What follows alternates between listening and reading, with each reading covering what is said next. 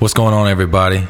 It's Cole here with another episode of Dialed In. Today we're going to talk about our belief with a segment called Believe Me. Mark 9:24 says, the Father constantly cried out, I do believe, but help me overcome my unbelief. As a believer, there are going to be areas of unbelief in your walk. This man brings Jesus, his son, who was possessed. He's seeking Jesus, and the disciples begin to pray, but nothing happens.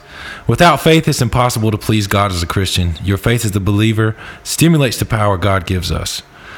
The reason no one couldn't help the boy was that they were separated from Jesus. When our relationship with Jesus declines, we hurt our faith. When you have a relationship with Jesus along with faith, the result is the power from above. Jesus said that anything is possible when a person believes. Do not settle for comfort. Pray more so you can grow, and believe and know that whatever you ask is possible.